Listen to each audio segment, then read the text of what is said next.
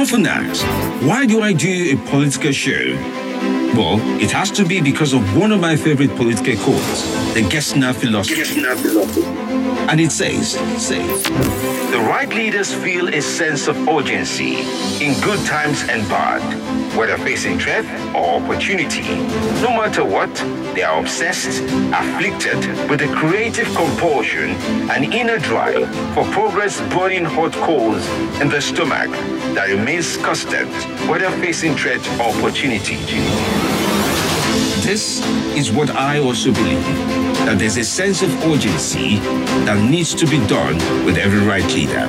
And that is why I do the show.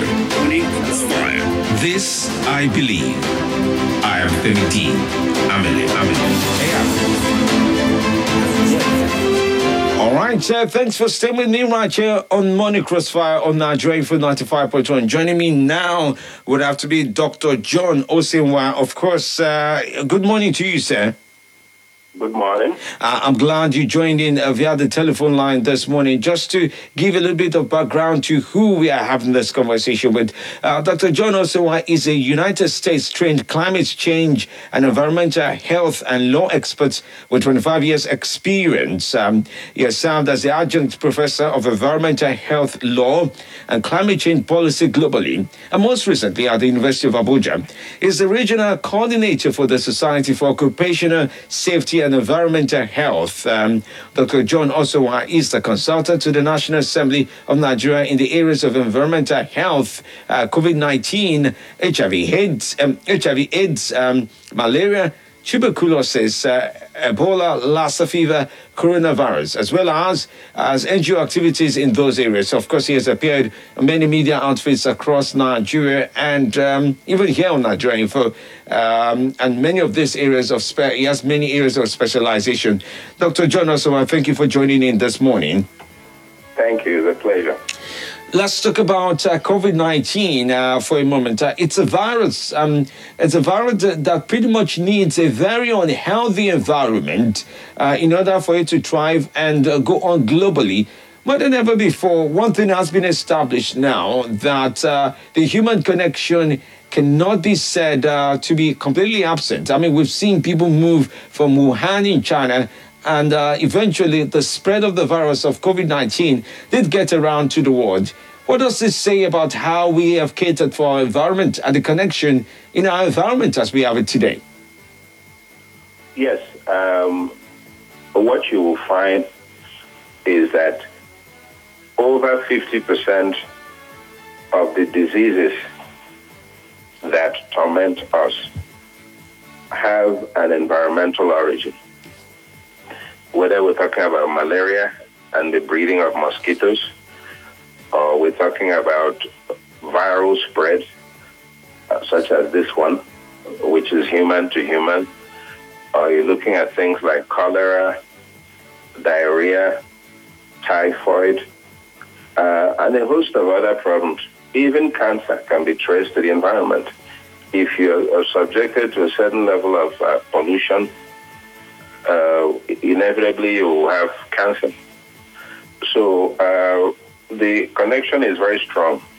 You cannot divorce health from the environment. And we're seeing it clearly illustrated with this COVID-19 outbreak. Okay, so it brings me forward to the question about the origin. I mean, if the environment cannot be disconnected or cannot be made far away, or there's a connection between environment and the spread of public diseases. I don't know if you did get to hear a little bit about the fact that initially it was believed that COVID-19, or before it was renamed COVID-19, there was coronavirus. And coronavirus initially was being associated with the likes of bats and forest animals that were consumed, leading to the carriage of this disease. As an environmentalist now, what would you say about the environment and the disease, COVID-19, its origin? Do you think it's really did come out from the environment around China, or it's a complete a man-made virus, if I'll put it that way? Well, the fact of the matter is one cannot definitively say that it was a bioweapon that was released from a lab. We do have some circumstantial evidence to suggest that it could have been so, because Wuhan has the highest rated, what we call Category 4 bioresearch facility in China. It's the only one, it's the most rated facility where they do experimentation with many microorganisms. But to definitively say that this virus originated from that lab will not be supported by concrete evidence at this point. But here's what we do know. Looking at the outbreak of other diseases, Ebola, Lassa fever, monkeypox, and some other viruses we've seen. There are microorganisms that live very happily in animals, but which cannot be transported to humans. The moment you do that, we begin to have problems. We call those diseases, we refer to them as zoonotic, meaning that they have a zoo origin, animal origin, to break it down.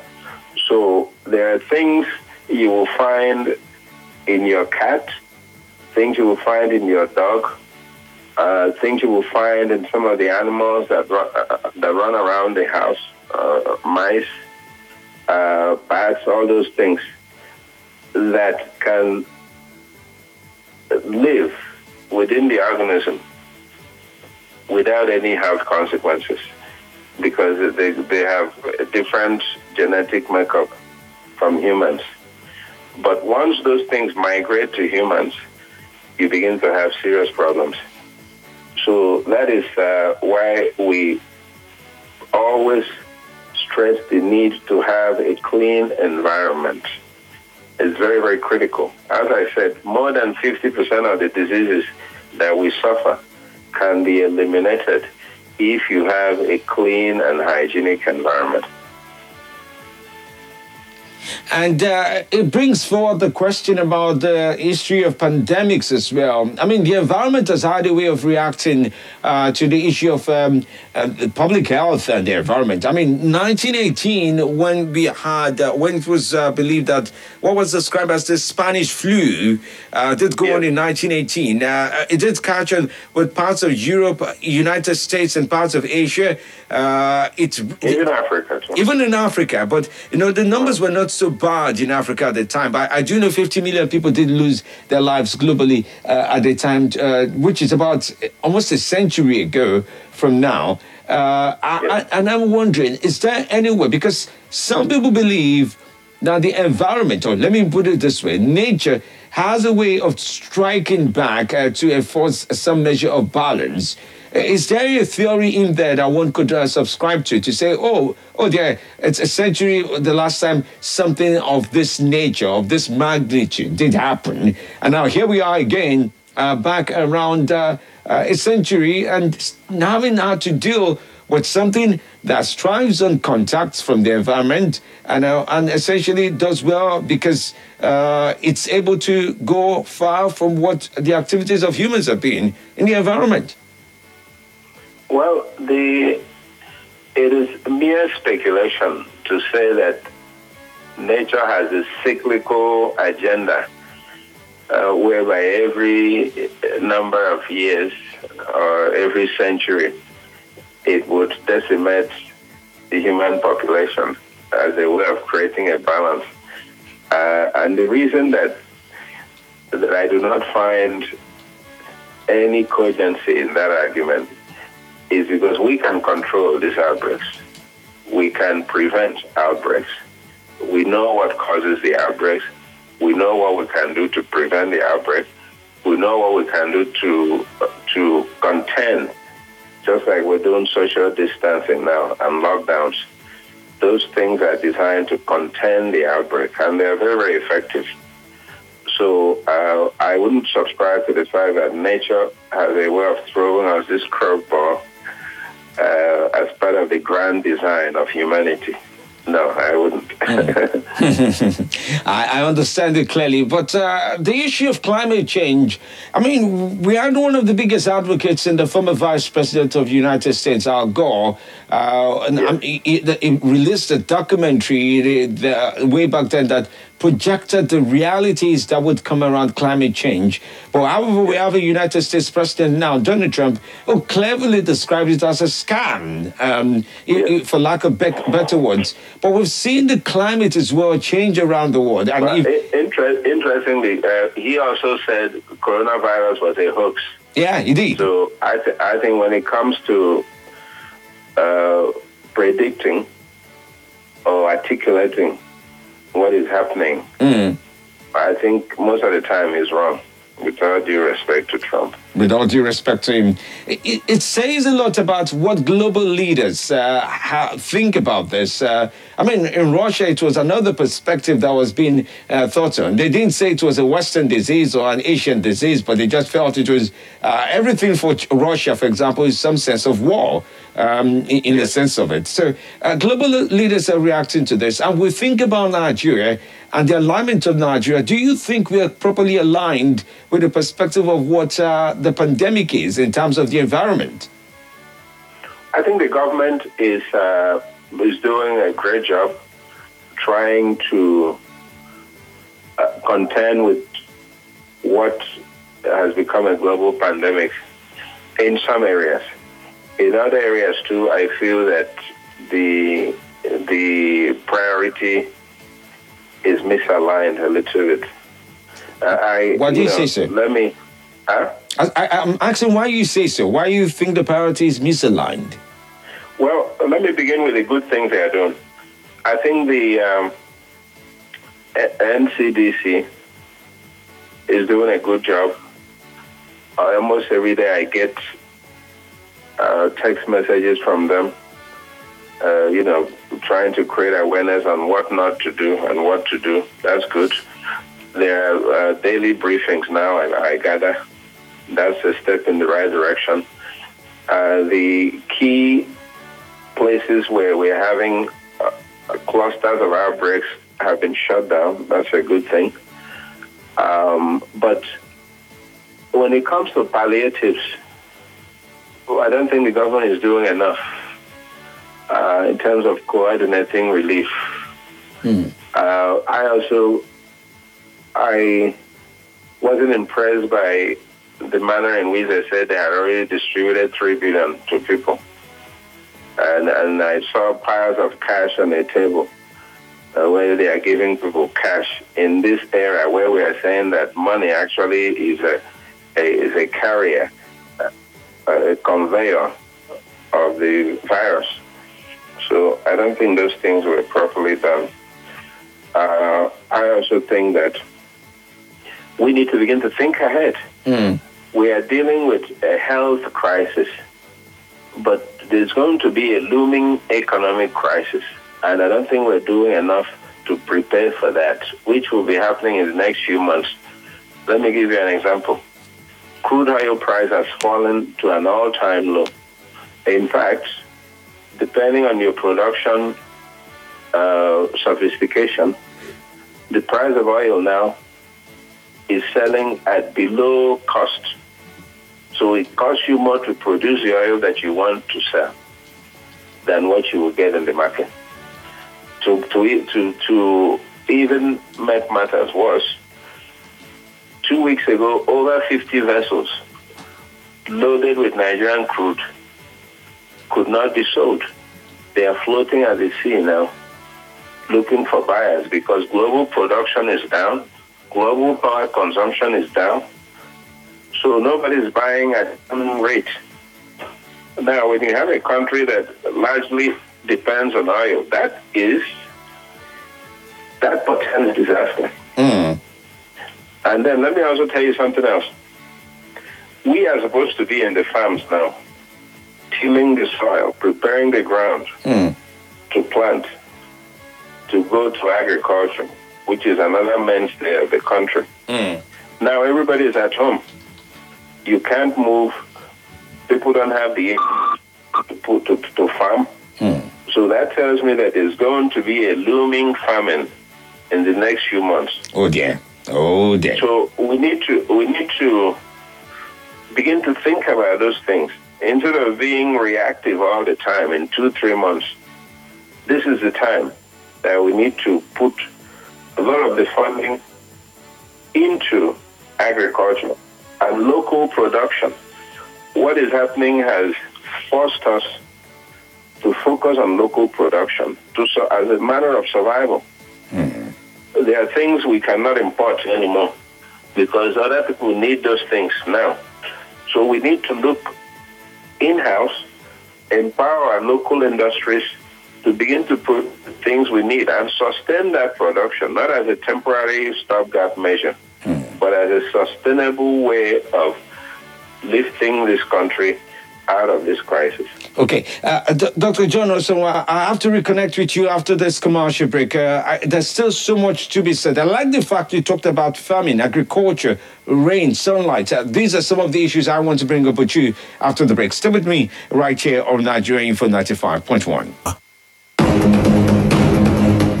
Talk show unravels your thinking, makes you stop to listen, engages you in a debate of opinions. I believe this man knows what he is doing. He is a Nigerian. And ultimately brings you to the king of talk radio, Femi D Live.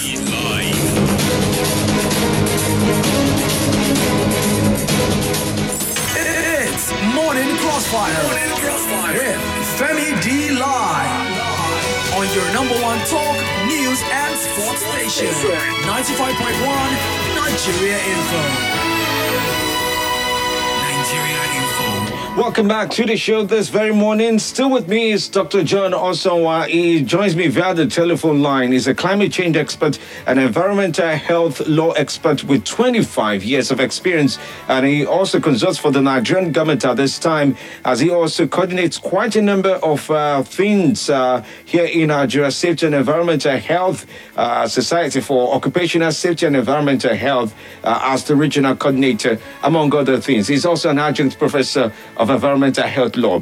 Now, let's come back to one of the important issues we raised, because I tell you, one of the things, the biggest fear in terms of conversation we're having now is post-COVID-19, what would happen to Nigerians? Here's the perspective to this. So I remember earlier this year, NIMET, which is responsible for prediction of climate and rain, essentially said we're going to have over about, if I'm not mistaken, it should be about 297 days of rainfall this very year. Now, that says there's a lot of rain going on.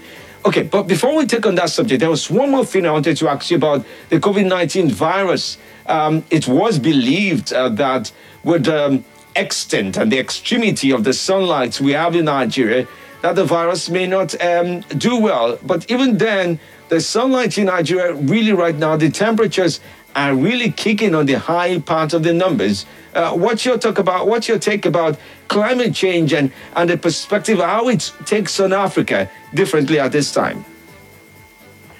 Oh yeah, there was that rumor that the virus does not do well in hot climate regions. But then I was joking, as I do often. I asked the person, say, what if this virus creeps in at night? That's an interesting one. Oh yeah. So we need. The point I was making is we need to be prepared. We can't just rely because they say that it doesn't do well in the heat. But I think it's too early to interpret the data. But there seems to be data suggesting that when the virus is exposed to heat, that it may not last as long as it would in colder regions of the world. But that one has to do with free-flowing virus, or virus that is on the surface somewhere exposed to sunlight. So we need to watch that data. But clearly, the virus is infecting people in Nigeria. It's infecting people all over Africa.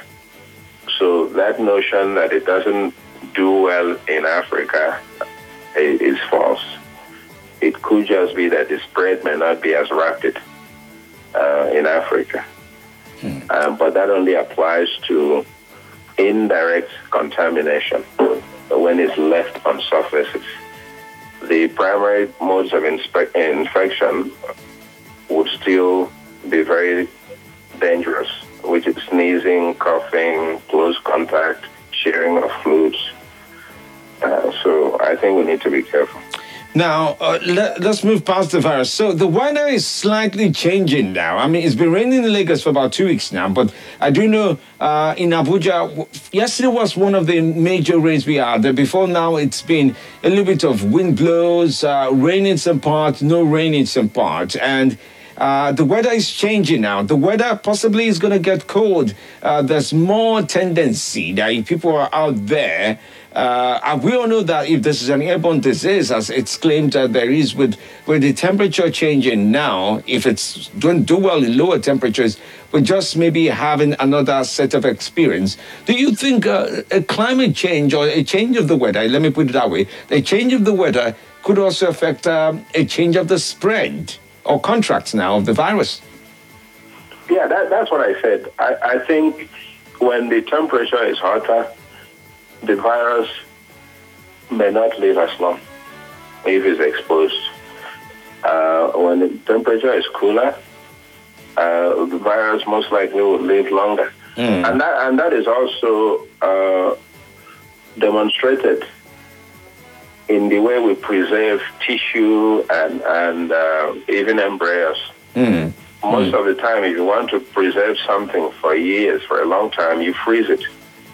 Cryogenesis.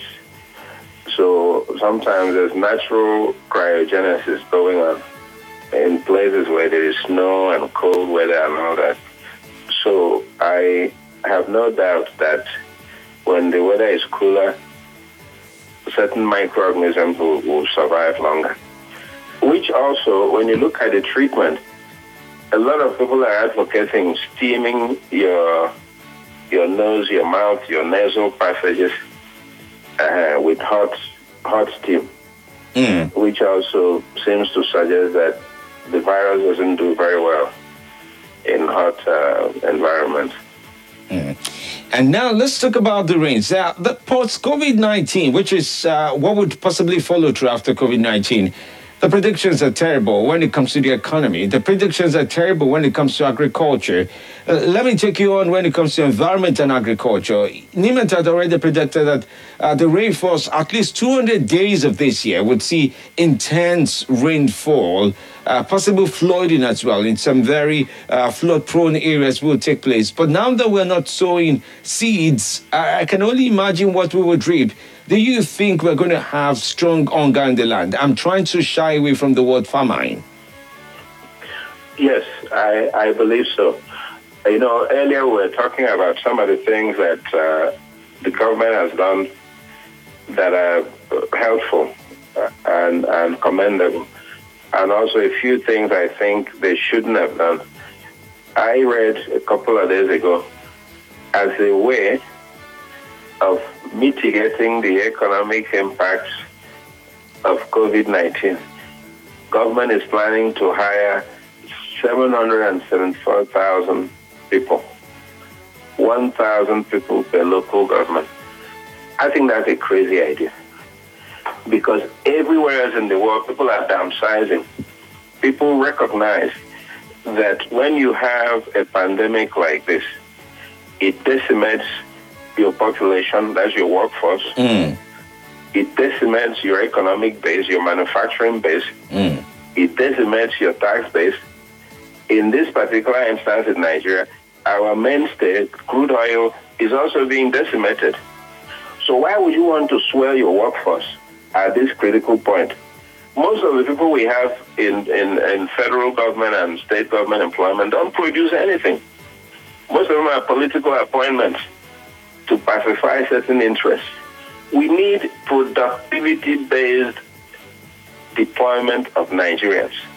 And the only way to do that is to deploy them to agriculture, not to pay them salaries, but to give them the resources and the inputs and the fertilizer and the things they need to go and plant crops and produce things that 200 million people will be eating in the coming famine that looms. So when I hear we're going to hire almost 1 million people again and be paying them as a way of mitigating economic disaster that looms. That's a disaster. That's a disaster, well, hosting a disaster, if I may say. It doesn't make sense. We already have a bloated workforce. Most of them don't produce anything, sit around in offices. This is the time to downsize. But empower the people. Don't just throw them out in the cold. Empower them to go into agriculture, to go into production, to go into small-scale businesses, and make the inputs direct and visible and transparent. That's what we ought to be doing. Not hiring more people. To do what? All right. Well, that's an interesting thought. Well, the Organization of the Petroleum Exporting Countries, an intergovernmental organization that has 14 nations, of course, did start off much of its orientation in 1960, is set to meet now to drag it all off to see how things should go with regards to the price of oil. I know you're an environmental expert. There's so much can be said about crude oil and how it is turning the world around and, at this time with the money that comes from it, money that leaves it. But there are also non-OPEC members, the likes of Russia, Saudi Arabia, who are keen on making sure that the price is set in a way that it favors them. Nigeria is a stakeholder. We have been trying to move away from relying on oil, but then that is not exactly going as planned in the last few weeks and last few years, because the numbers are apparently portraying a whole new ballgame. Let me ask you this. What's your take with regards to what will possibly happen? OPEC, the meeting they would have. I was listening to the Minister of Petroleum Resources this morning talk about the fact that fuel subsidy will be taken away, and Nigerians will literally face the real price of pump price from fuel. And we're wondering, how does this play out to people that may not have so much of money to feed themselves at this time? Well, what is happening, this coronavirus is giving the world a chance to recalibrate itself and restructure in a way that is more efficient. If you look at what is happening to us with oil now, the budget that was just recently passed cannot be implemented because all the benchmarks, all the fundamentals have been bastardized by this coronavirus. So you need to build a resilient economy. And this is our great opportunity to make that transition. I see governors, I see the federal government scrambling to put hospitals and isolation centers and get equipment. These things should have been happening. We've had independence for almost 60 years. In fact, this year is 60 years of independence. Why are we just scrambling to put one hospital by states now, to build isolation centers, to even get common ventilators in hospitals with all the money we've been making? So this is a great wake-up call, because if we miss the opportunity, I foresee famine, I foresee chaos, I foresee social unrest, I foresee more terrorism, more kidnapping, because people will be hard-pressed to survive. So this is a golden opportunity. People are donating billions. World Bank just gave $19 million. We need to use that money to build resilience and sustainability.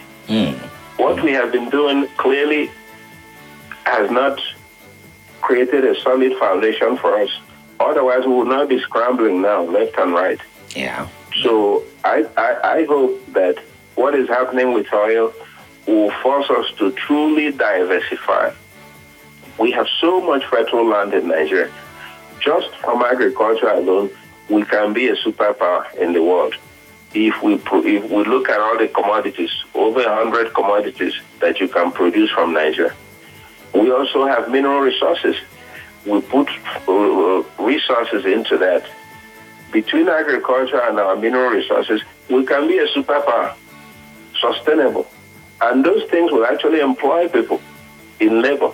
Oil does not employ people, except for a few experts. The employment force that comes from oil is less than 1% of what you can get if you deploy the same resources to agriculture and mining.